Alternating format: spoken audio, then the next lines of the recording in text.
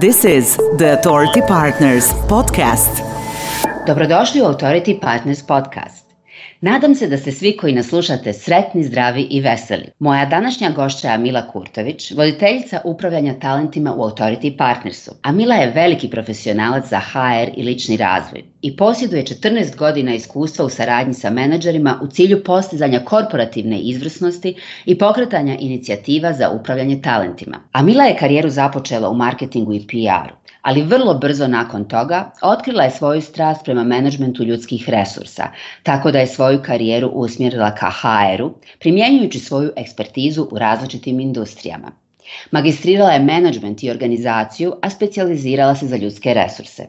Uglavnom, Amila je realizovala toliko zanimljivih i važnih stvari u svojoj karijeri, tako da bi o tome mogli snimiti kompletan poseban podcast. Naš prethodni podcast bio je o umijeću pregovaranja, a danas ćemo razgovarati o umijeću feedbacka. Dobar dan, Amila, kako si danas? Zdravo, Asija. Dobro sam. Hvala ti puno na ovom lijepom uvodu i zadovoljstvo mi je biti ovdje i podijeliti svoja razmišljanja o ovoj temi. Sjajno, ja sam izuzetno sretna što u studiju imam fantastičnog profesionalca za ljudske resurse i što ćemo razgovarati o feedbacku iz perspektive Authority Partnersa. Za mene je, Amila, feedback važan za lični rast, ali sigurna sam da ćeš ti pokriti mnoge ključne aspekte ovog pitanja. Feedback je vruća tema u današnjem poslovnom svijetu. Šta tačno znači feedback? Šta je on tačno? Jeste tako reći vruća tema.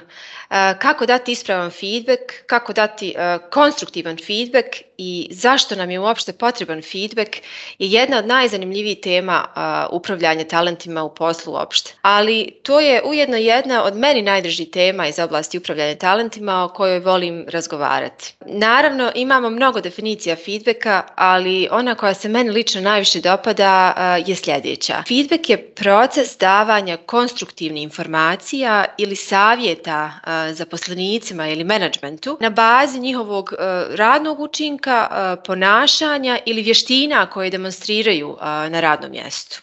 Samo da pojasnimo, feedback nije jednosmjerna ulica, je li tako? Pa da, kao i svaki drugi proces dijeljenja informacija, i feedback ima dvije strane.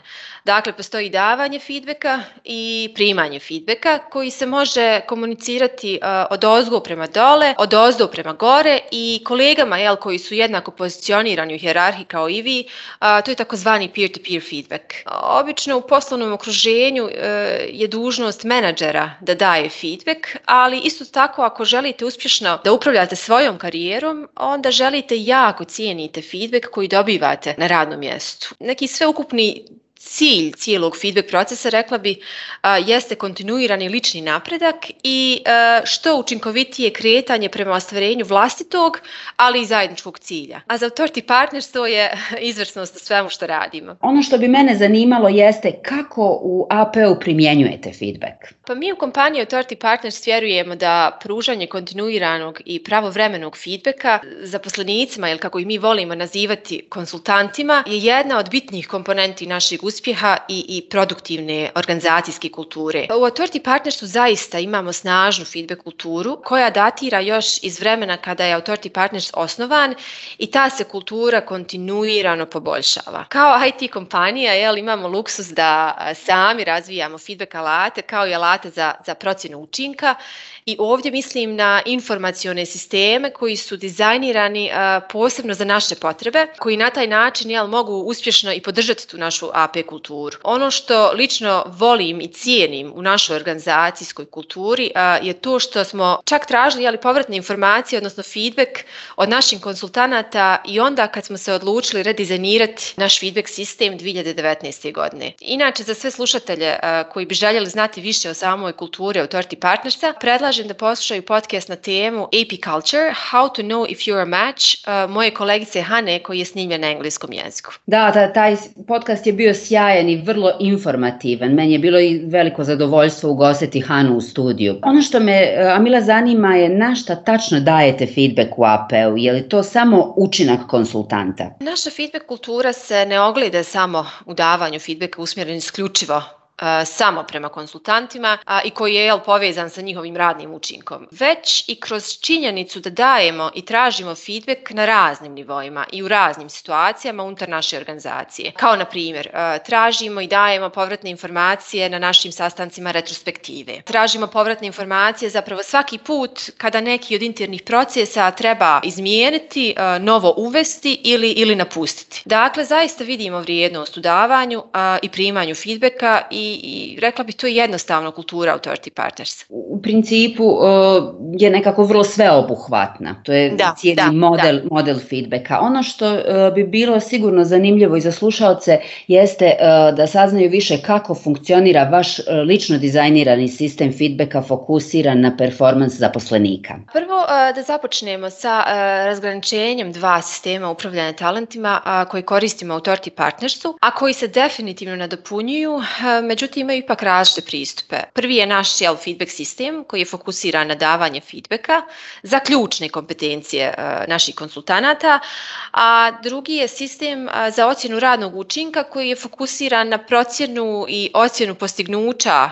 poslovnih ciljeva, kao i tehničkih ili karijernih kompetencija Authority Partners konsultanata. Jer mi vjerujemo da su potrebne i ključne kompetencije, ali i karijerne kompetencije ili vještine da biste zapravo bili jedan produktivan i uspješan član našeg tima. I da bismo to osigurali, a ujedno i podsticali, kreirali smo pomenute sisteme koji daju jasne povratne informacije i smjernice svim konsultantima ponaosob kako bi bili što produktivniji, a i zadovoljniji na svom radnom mjestu. Ja znam da se mi danas fokusiramo na feedback sistem, ali s obzirom da su u svijetu upravljanja talentima ova dva sistema najčešće su zapravo samo jedan sistem, ja sam imala potrebu da podijelim kako mi to u Authority Partnersu prakticiramo, jer su ovo zaista važne metode u upravljanju sa talentima. Dakle, Authority Partners feedback sistem je osmišljen da pruži članovima našeg tima povratne informacije o skupu vještina koje su povezane sa 7 ključnih kompetencija koje bi naši konsultanti trebali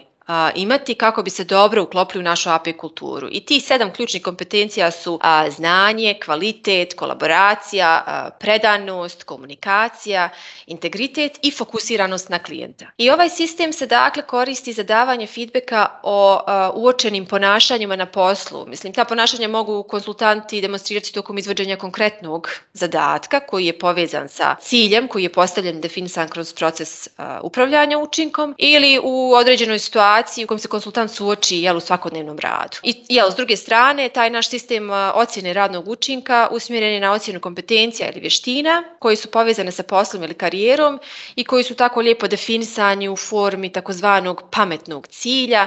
To jeste cilja koji je specifičan, mjerljiv, dosežan, realan i vremenski određen. Ova dva navedena sistema su, kao što rekoh, vrlo povezana i ujedinjena i pružaju jako moćan alat za upravljanje individualnim rastom i razvojem Authority Partners. Meni je poznato, odnosno znam da je vaša fundamentalna vrijednost izvrsnost. Kako kombinujete izvrsnost i pristup feedbacku? Kreira li to dodatni pritisak na pojedince, jer izvrsnost znači da trebate uvijek davati i više ići, što se kaže još jedan dodatni kilometar ili dodatnu milju na engleskom jeziku? Pa da. Imati izvrsnost kao fundamentalnu vrijednost može potencijalno stvoriti taj dodatni pritisak za naše menadžere ili supervizore kada je riječ o davanju konstruktivnog feedbacka koji ima za cilj kontinuirano podsticati naše konsultante da budu izvrsni u svakom smislu. Međutim, sigurna sam da ste čuli čuveni Aristotelov citat o izvrsnosti koji zapravo počinje otprilike ovako. Izvrsnost je umjetnost koja se osvaja treningom i adaptacijom. I mi u Authority Partnersu zaista vjerujemo u to da je tako. Način na koji treniramo naše menadžere kao i sve konsultante jeste da koriste naš feedback sistem kao alat za učenje i treniranje konsultanata. I to tako što će se fokusirati na uspjehe. Smatramo da se izvrsnost ne može naučiti fokusiranjem na neuspjehe. Na primjer, nikada ne mogu pomoći svojoj kolegici na putu ka izvrsnosti tako što ću porediti njen učinak sa nekim montažnim modelom izvrsnosti i onda joj dati povratnu informaciju o tome gdje je ona promašla taj model i gdje treba da popuni te praznine. To bi bilo dosta demotivirajuće, čini mi se. Da. Jako mi se čini zanimljiv taj ta orijentacija ka pozitivnim stvarima, odnosno reflektiranju na uspjehe.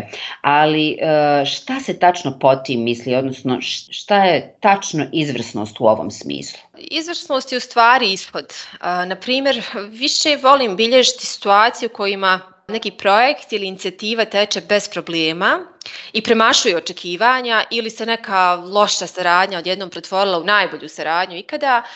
I onda se obratiti članu mog tima koja je stvorila taj ishod i reći hej, to, bravo, to, odličan posao. Čineći upravo to, ja privlačim pažnju svoje kolegice prema nečemu što je ona upravo učinila i demonstrirala u poslu, a što je ostvarilo određeni uspjeh. I zapravo ono što joj nudim ovim pristupom jeste prilika da stekne uvid u vlastito ponašanje, ističući obrazac koji je već u njoj, kako bi ga i ona sama mogla prepoznati, osvijestiti i iznova ponoviti. Uz to i njezino razumijevanje izvrsnosti kao takve, odnosno kako izvrsnost u praksi izgleda, će postati njoj samoj jasnija. Dakle, mi u Authority Partnerstvu vjerujemo u moć prepoznavanja izvrsnog ponašanja i davanja povratne informacije za takvo ponašanje. I u ovom primjeru koji sam navela ranije, ja nisam bila ni približno toliko zainteresovana za samu pohvalu kao takvu, koliko sam bila za sam proces učenja. Vjerujemo da bi svakoj osobi najviše koristilo i doprinijelo u ostvarenju izvrsnih rezultata u poslu onda kada bi se u usporenom snimku mogao ili mogla vidjeti kako izgleda njegova ili njena lična verzija izvrsnosti u praksi. I još samo na ovo sve da dodam da mi u Authority Partnerstvu imamo čak i sekciju u našem mjesečnom internom biltenu posvećenu dijeljenju izvrsnih rezultata koji su naši timovi ostvarili tokom tog mjeseca. I zove se izvrsnost u akciji. Sjajan je naslov, meni bi to isto također motiviralo da se pojavim u toj sekciji izvrsnost u akciji, zvuči sjajno. Da li su stvarno samo pohvale okosnica feedbacka u AP-u? Koja je logika iza kulture i davanja takvog feedbacka? Naša feedback kultura, kao što rekoh, jeste usmjerena više na prepoznavanje uspjeha, a ne neuspjeha. To je istina. Ali to ne znači da i mi ne dijelimo korektivne povratne informacije, odnosno korektivni feedback. Dakle, da naglasim, korektivni feedback u obliku sugestija, a ne kritika. Naš feedback sistem koji smo mi sami razvili nudi dvije mogućnosti za davanje feedbacka i te dvije mogućnosti su pohvale i sugestije, to jest prijedlozi. Pohvale za prepoznavanje željenih ishoda i prijedlozi za prepoznavanje područja za poboljšanje. Generalno savjetujemo i obučavamo naše supervizore i sve ostale konsultante da pristupaju procesu davanja feedbacka individualno i prilagode osobi koju feedback daju kako bi dobili željeni ishod. Za neke članove tima davanje sugestija za poboljšanje predstavlja u stvari najbolji mogući način za postizanje izvrsnog ishoda, a za neke pohvala služi kao najbolji mehanizam za učenje i kreiranje još više izvrsnih ponašanja. Koju god vrstu feedbacka odabrali, važno je napomenuti da se to radi pomoću poznatog STAR modela davanja feedbacka. Za one koji su prvi put čuli za STAR model feedbacka, možeš nam pojasniti šta to tačno znači? Dakle, naziv STAR, iako na engleskom znači zvijezda, ne predstavlja zvijezdu, već je nastao zbirom početnih slova S situation, T task ili zadatak, A action ili akcija i R result ili rezultat. S situacija ili zadatak. Dakle, ovim podsjećamo naše menadžere da prilikom davanja feedbacka uvijek razmišljaju o konkretnoj situaciji u kojoj se konsultant našao ili neki konkretan zadatak koji je obavio.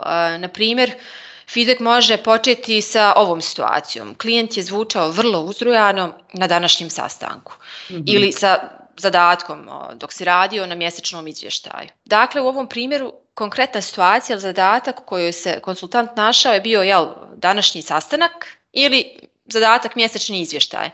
Što je situacija i zadatak konkretniji, feedback je personalniji.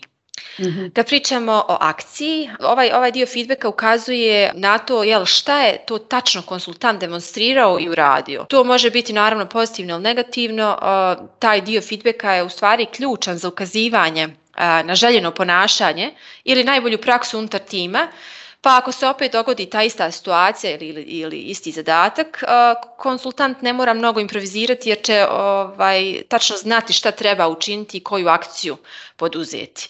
I kad pričamo o rezultatu, ono R u STAR feedback modelu, ono što želimo pokriti u ovom dijelu feedbacka izjave je koji je bio rezultat te akcije, kako je konsultant popravio ili popravila situaciju ili dovršio ili dovršila zadatak. Tako možemo reći, na primjer, klijentica se zahvalila na tvojoj pomoći i otišla se sastanka zadovoljna i sretna. Davanjem ove vrste feedbacka ističemo koji je rezultat te određene akcije zapravo bio. Meni se čini ovo kao sjajan i vrlo tačan, mjerljiv model. Ono što bi voljela da nam kažeš jeste ko kome daje feedback. Znamo da to tradicionalno rade menadžeri, ali posebno u IT svijetu sigurno je vrijedno čuti šta članovi vašeg tima imaju za reći o vašem performansu. Neka vrsta 360 analize. Definitivno.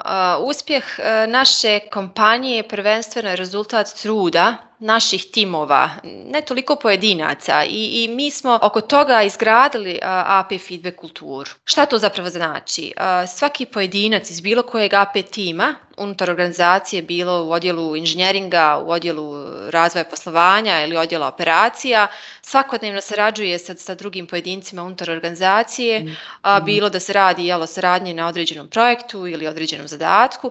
I naš feedback sistem, osim opcije davanja feedbacka od vrha prema dole, daje priliku svima da daju feedback svojim kolegama kao i svojim supervizorima ili čak top managementu. Kolege unutar drugih timova ili iz vašeg vlastitog tima koji usko sarađuju sa vama na svakodnevnim zadacima ili nekom kratkoročnom projektu, ponekad imaju bolju perspektivu o vašem učinku tokom te saradnje nego što to ima sam supervizor. I baš iz tog razloga ovakav pristup davanja feedbacka smatramo izuzetno korisnim, pogotovo u IT svijetu. Jednostavno, na ovaj način želimo otvoriti sve kanale za dobivanje feedbacka iz različitih smjerova unutar naše organizacije i na taj način dobijemo što više informacija na osnovu kojih ciljano možemo pristupiti procesu kreiranja i definiranja područja za razvoj, područja za poboljšanje. Volimo naglasiti da je feedback doručak za šampione i oni pojedinci koji žele da dobivaju kontinuirani feedback su oni koji se žele kontinuirano unapređivati.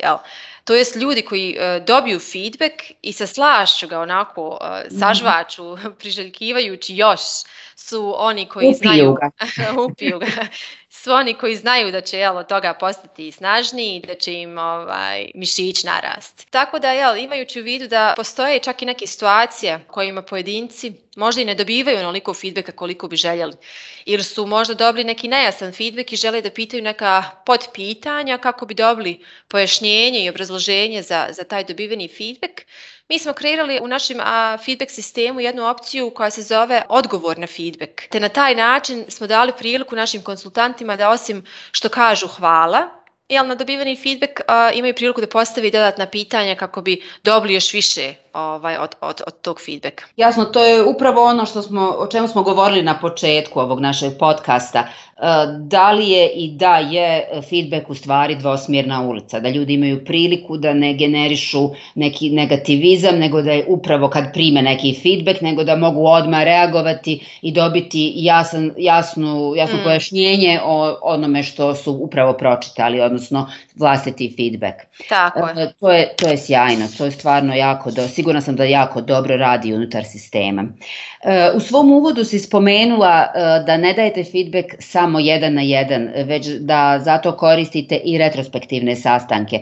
Kakav feedback dajete na tim sastancima? Da, kao agilna IT kompanija koja radi sa Scrum metodologijom, retrospektivni sastanci su naša svakodnevnica i jedna su od prilika u kojima se aktivno dijeli feedback. Retrospektivni sastanci koji se često nazivaju ceremonijama su timski sastanci koji se održavaju na kraju svakog radnog ciklusa u agilnom projektu. Generalna svrha ovog susreta je omogućiti timu kao grupi da procijene svoj prošli radni ciklus. Osim toga, ovo je također i važan trenutak za prikupljanje feedbacka o tome šta je prošlo dobro, šta nije, kao i za zajedničko odlučivanje o radnim zadacima i rokovima koji će donijeti buduća poboljšanja. Dakle, cijela se ceremonija zapravo sastoji u prikupljanju feedbacka i feedbacka i još feedbacka. Još feedbacka, da. Ali eto, mi iz APA volimo dodati još malo našeg začina ovom već dobro osmišljenom konceptu razmjene feedbacka, tako što se opet fokusiramo na proces učenja. Meni to zvuči kao analiza nakon stvarno važne akcije. Da, znate da je vojska pokrenula koncept revizije nakon svake vojne akcije, gdje su se vojnici nakon svake misije vraćali i okupljali u jednu prostoriju i vodili ovaj razgovor u kojem su analizirali čemu su se nadali da će se dogoditi, što se stvarno dogodilo i šta je kreiralo tu razliku. Ali vrlo bitno je napomenuti da tokom cijele te rasprave nikad se ne upire prstom ko je kriv, ko je pogriješio, već je zapravo sav fokus na tome što možemo naučiti, kako bismo to učinili sljedeći put. Kako ovu prošlu misiju možemo koristiti kao iskustvo učenja. I sa pravom mogu reći da takav ton razgovora koristimo i u Authority partnerstvu generalno, pa tako i na našim retrospektivama, fokusirajući se na sam proces učenja i čineći tako naše feedback razgovore vrlo produktivnim. Pa sigurno je produktivno uvijek analizirati te naučene lekcije, ono što se dogodilo i što se može poboljšati. Meni sve to zvuči stvarno sjajno, a Mila, ja sam sigurna da bi mnogi kompanije itekako imale koristi od primjene sličnog modela feedbacka.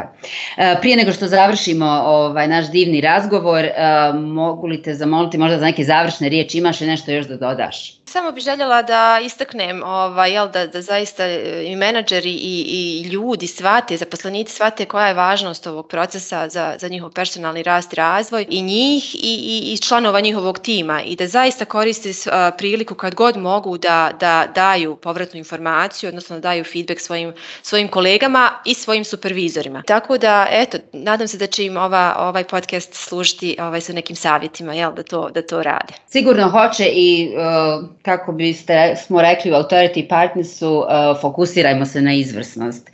A Mila, puno ti hvala što si bila sa nama, bilo mi je veliko zadovoljstvo razgovarati sa tobom na ovu temu.